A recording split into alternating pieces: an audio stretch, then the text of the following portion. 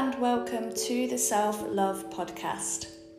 My name is Elaine, I'm a life coach and therapist, and I'm here to guide you through your journey into self-love.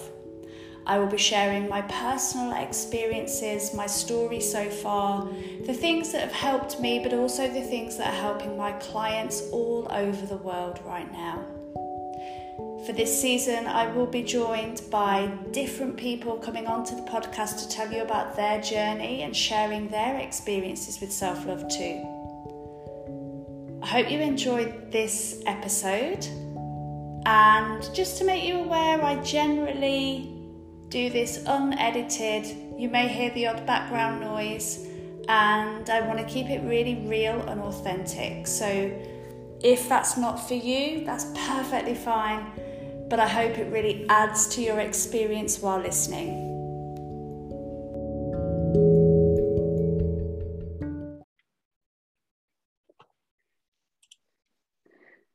So welcome everyone to today's Self-Love podcast session. I am joined today by a wonderful guest, the lovely Bree, who is going to be sharing with us about self-love and sobriety. And I'm sure that she will be able to do a much better job of introducing herself than I will. So I will hand over to you, Bree, to just introduce yourself and tell us a bit more about who you are, what you do. Thank you so much for having me on today, Elaine. I really appreciate it. I'm excited to be here. My name's Bree. I currently live in Cornwall, England, and I spent my 20s working in hospitality and living a party girl lifestyle, basically. And I used alcohol for the better part of 15 years to, deal with stress, to have fun, to build connections. And after getting tired of my own bullshit, basically, I decided to quit, and I am now 7 months sober. Yay. And thank you. Yes, I'm excited.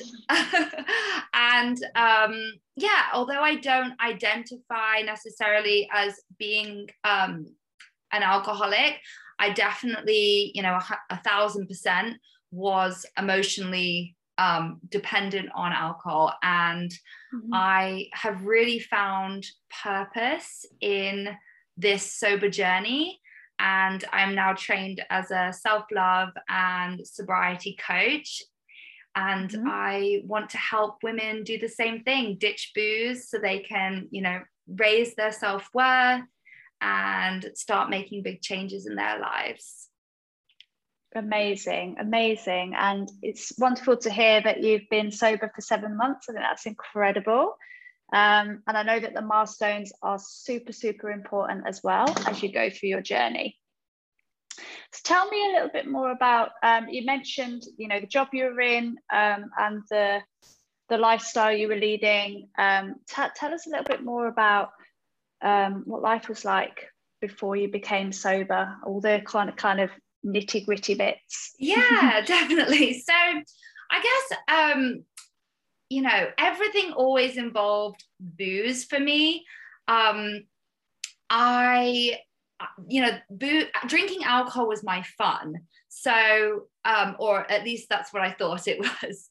And I would drink because I was bored. Everything had to involve alcohol, and it kind of just perpetuated the cycle, because I never created anything in my life to really love or look forward to. So that was kind of my identity, basically.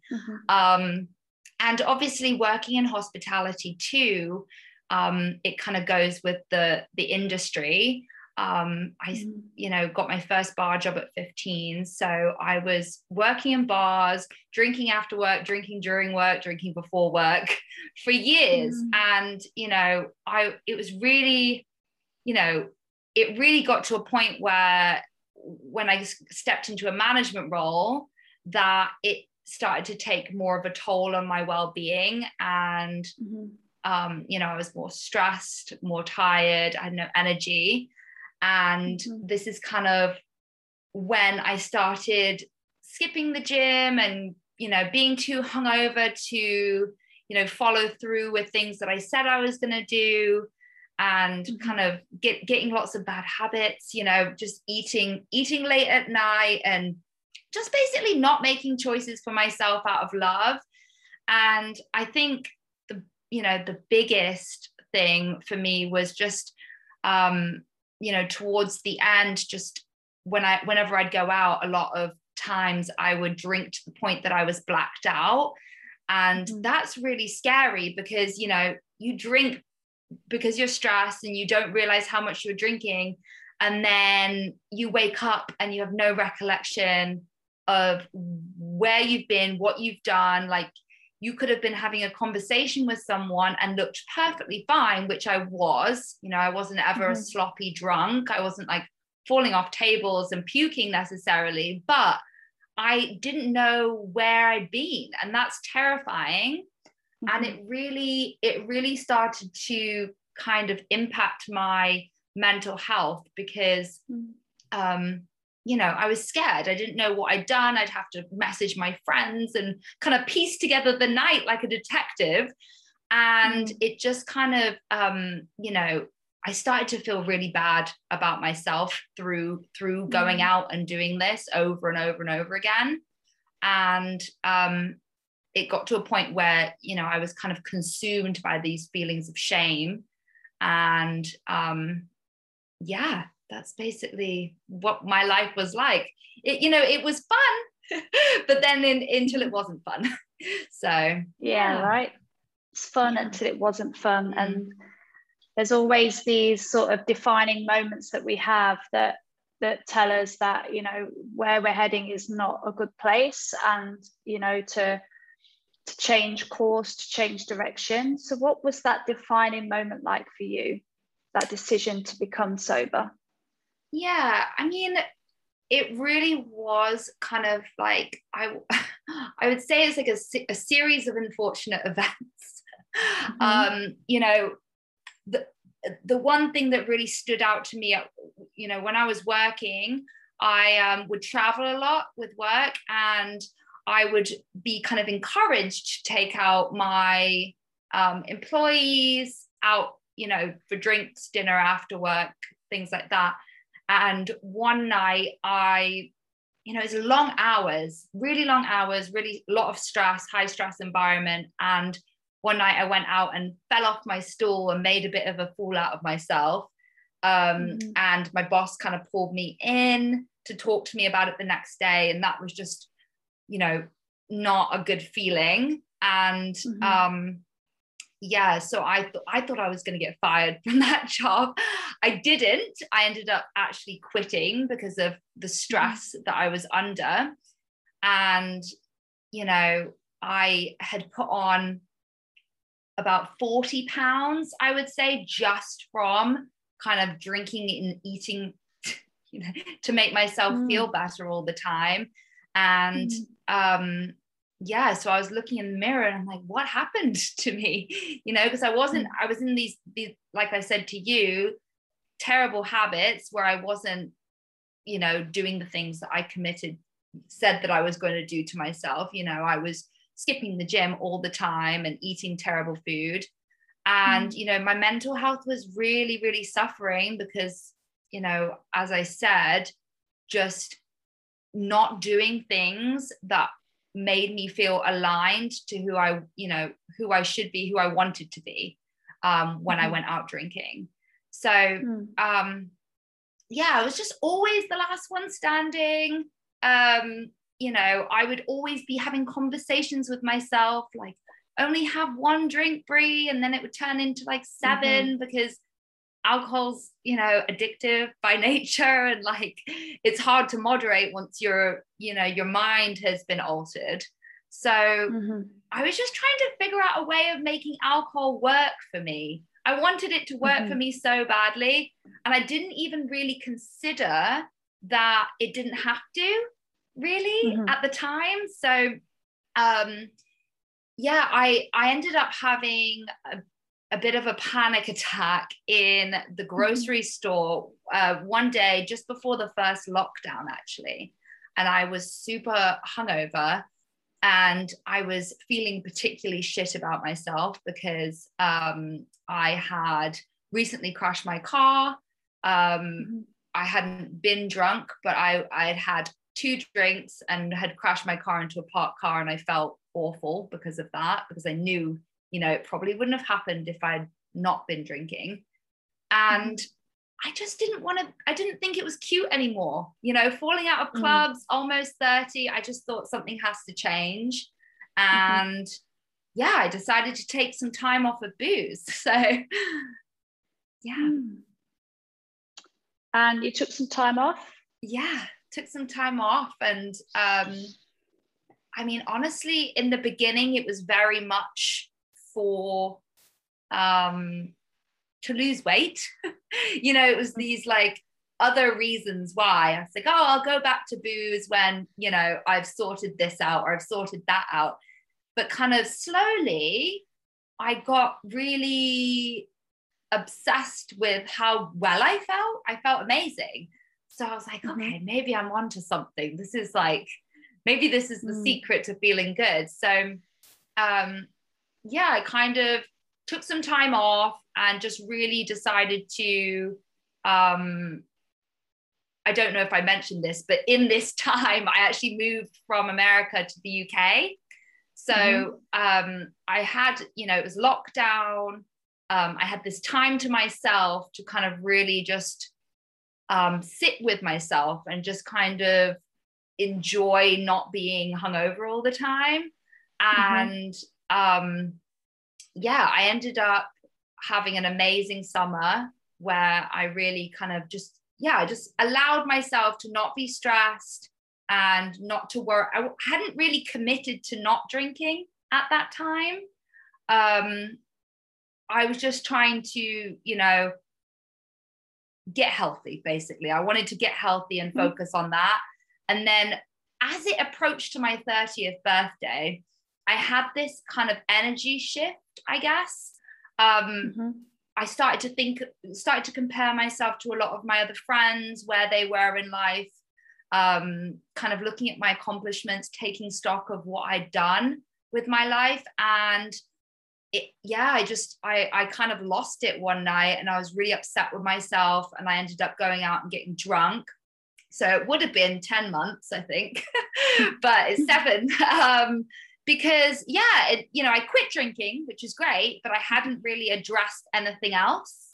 And I guess that's when my healing really started to, you know, take full force. And I really committed to not just not drinking, but also committed to healing and looking at the root causes and, you know, working on my self-worth, basically. So amazing. And what I really hear from that is that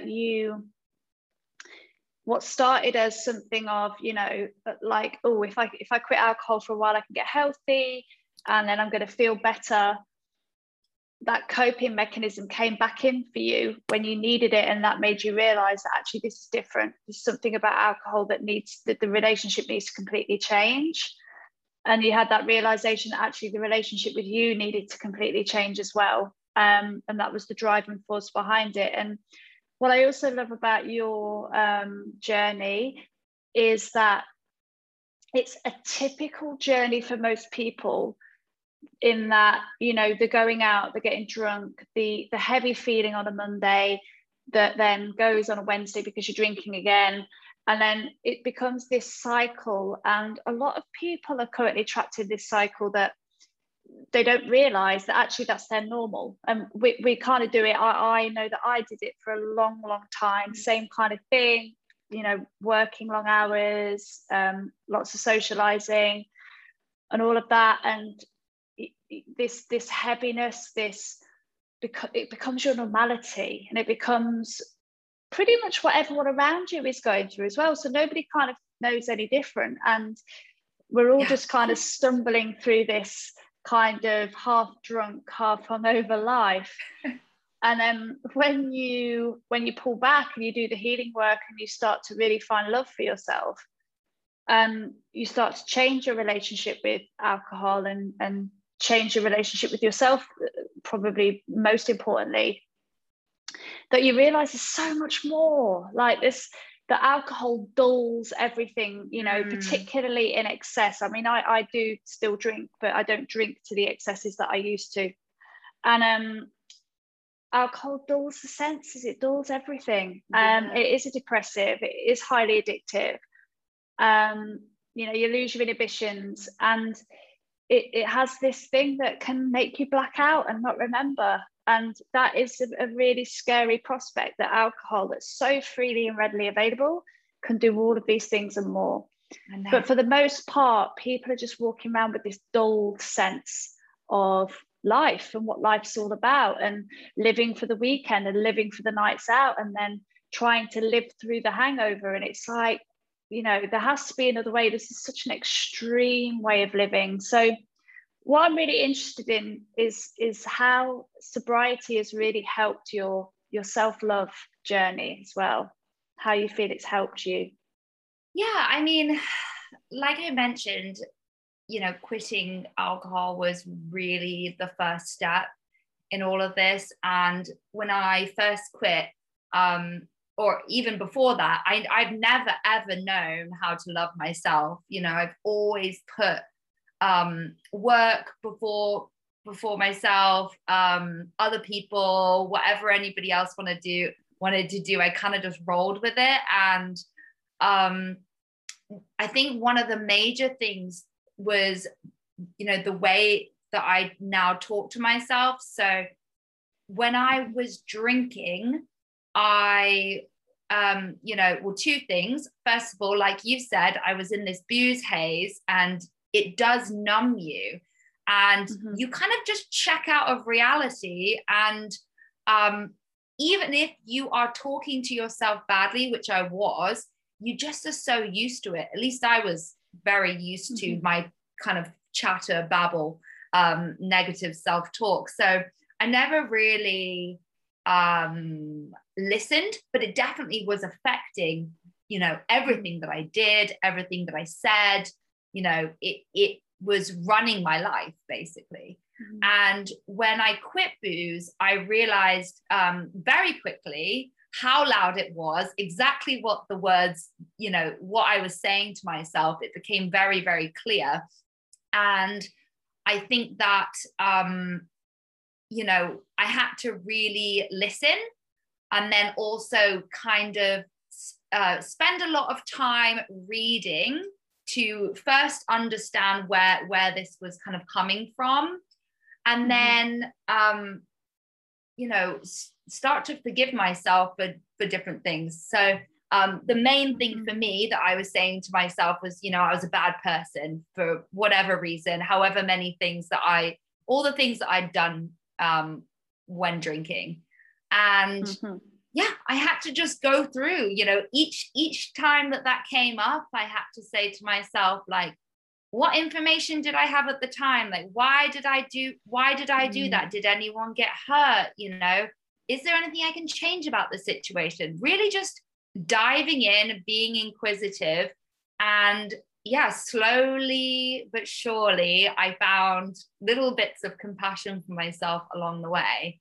So definitely the negative babble, the inner mean girl, is one of the things. Well, that was the very first thing that I worked on, because she was out of control. So, and it is right. It's alcohol enhances those things, and obviously then the behaviors around alcohol will always give us that stick to beat ourselves up with. Like, we can, for the most part, you know, if you're going out and having one or two drinks, you might feel perfectly fine. But when it starts to become more and more and more each time, your behaviors get bigger and bigger and bigger, you know, and you then wake up, and if you're lucky enough to remember what happened, or you find out what happened, then you use that as the stick to beat yourself with, and you're constantly then keeping yourself in this cycle of negative self-talk.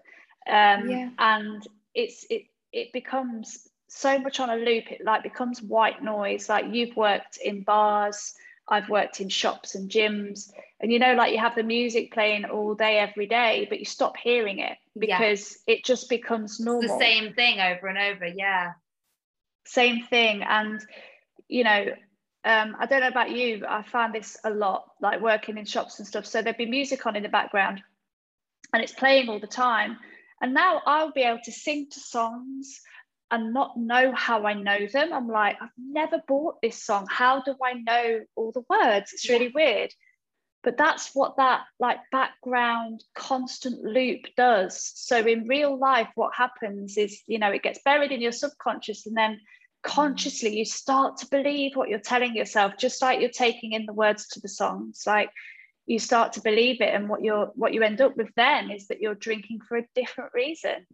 What started as drinking for fun, you're now drinking because you don't like yourself. And that is a big reality for a lot of people that I speak to, when they're trying to change their relationship with alcohol, or alcohol has become this thing that they've noticed in their life that is taking on a slightly different kind of meaning.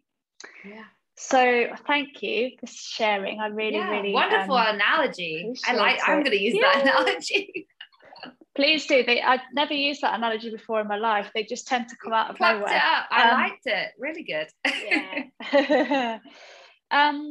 So there'll be people listening to this right now that are connected with your story, connected with you, and really want to be more inquisitive about their own self-love and their own journey with alcohol as well.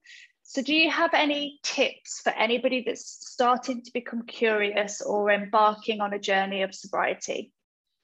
Yeah, definitely. So I would definitely say that the first thing that you really need to make sure that you do is just to be kind to yourself, because, you know, like we've just been talking about, checking out of reality all the time means that you don't know, or at least I didn't know, how to manage the negative, the ups and downs of life, the challenges of life. And if you remove alcohol and then, you know, live your life without kind of realizing it, you know, it can be a lot, right? In the beginning, you know, there's going to be good days and bad days. So really just take it one day at a time.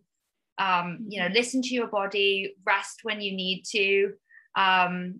For me, I really rushed into wanting to change a million things at once. I feel like people do that a lot when they're trying to revamp their morning routine or whatever.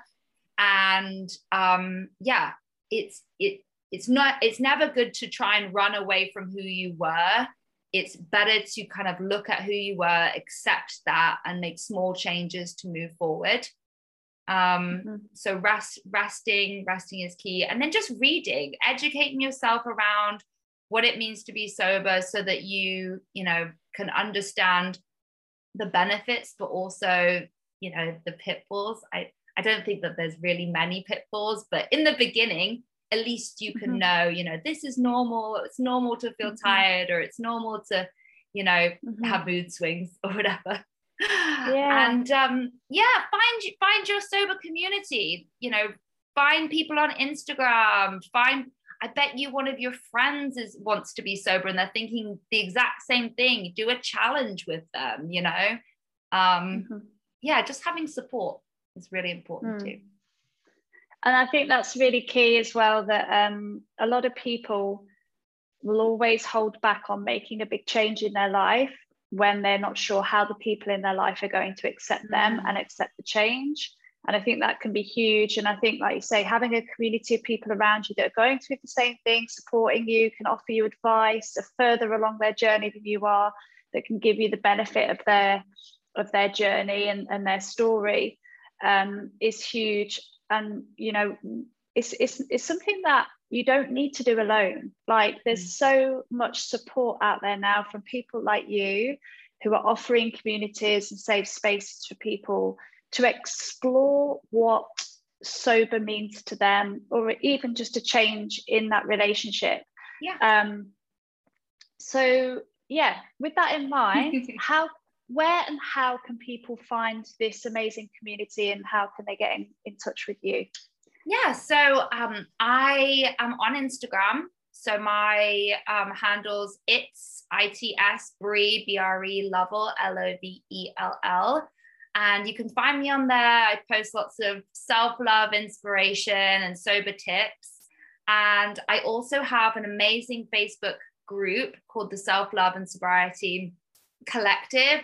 And that is a safe space for women to ask questions, share their wins, their struggles. And it's a really non-judgmental space. And like you said, whatever sober means to you, this is just a place to explore it. So I would love, for anyone that is thinking about, questioning their relationship with alcohol and wants to know more and wants to find support, to come find me. Amazing. I'll put all of that information in the show notes as well, so people will hopefully just be able to click and find you straight away. But yeah, thank you so much for coming on and sharing your journey. I really wanted somebody that was going to be really relatable and a story that plays out for so many different people. We often think that people get sober because like they were an alcoholic or something massive happened in their life that made them create this big change. And actually, it's the day-to-day living that is bigger than the big event, if that makes sense. It's those things that chip away at you, and your life just becomes, like you say, this, we've said about it just being, kind of numbed by alcohol and all of those things. And you want to have just the highs and the lows. Yeah, totally, right. And to experience the highs when you're sober is a completely different experience, right? And yeah, if anybody's listening to this, please do get in touch with Bree, because she is incredible. And that community is awesome as well. And then your community will help so many people, I know. Thank you so much, Elaine. No, thank you. My absolute pleasure. And thank you for listening to the podcast today, everyone. Please do let us know. You can pop a review in on wherever you listen to your podcast, or you can get in touch with either of us on our Instagrams, and you can just drop us a DM and let us know how you get on. Thank you so much for listening, and I'll see you all soon. Bye for now.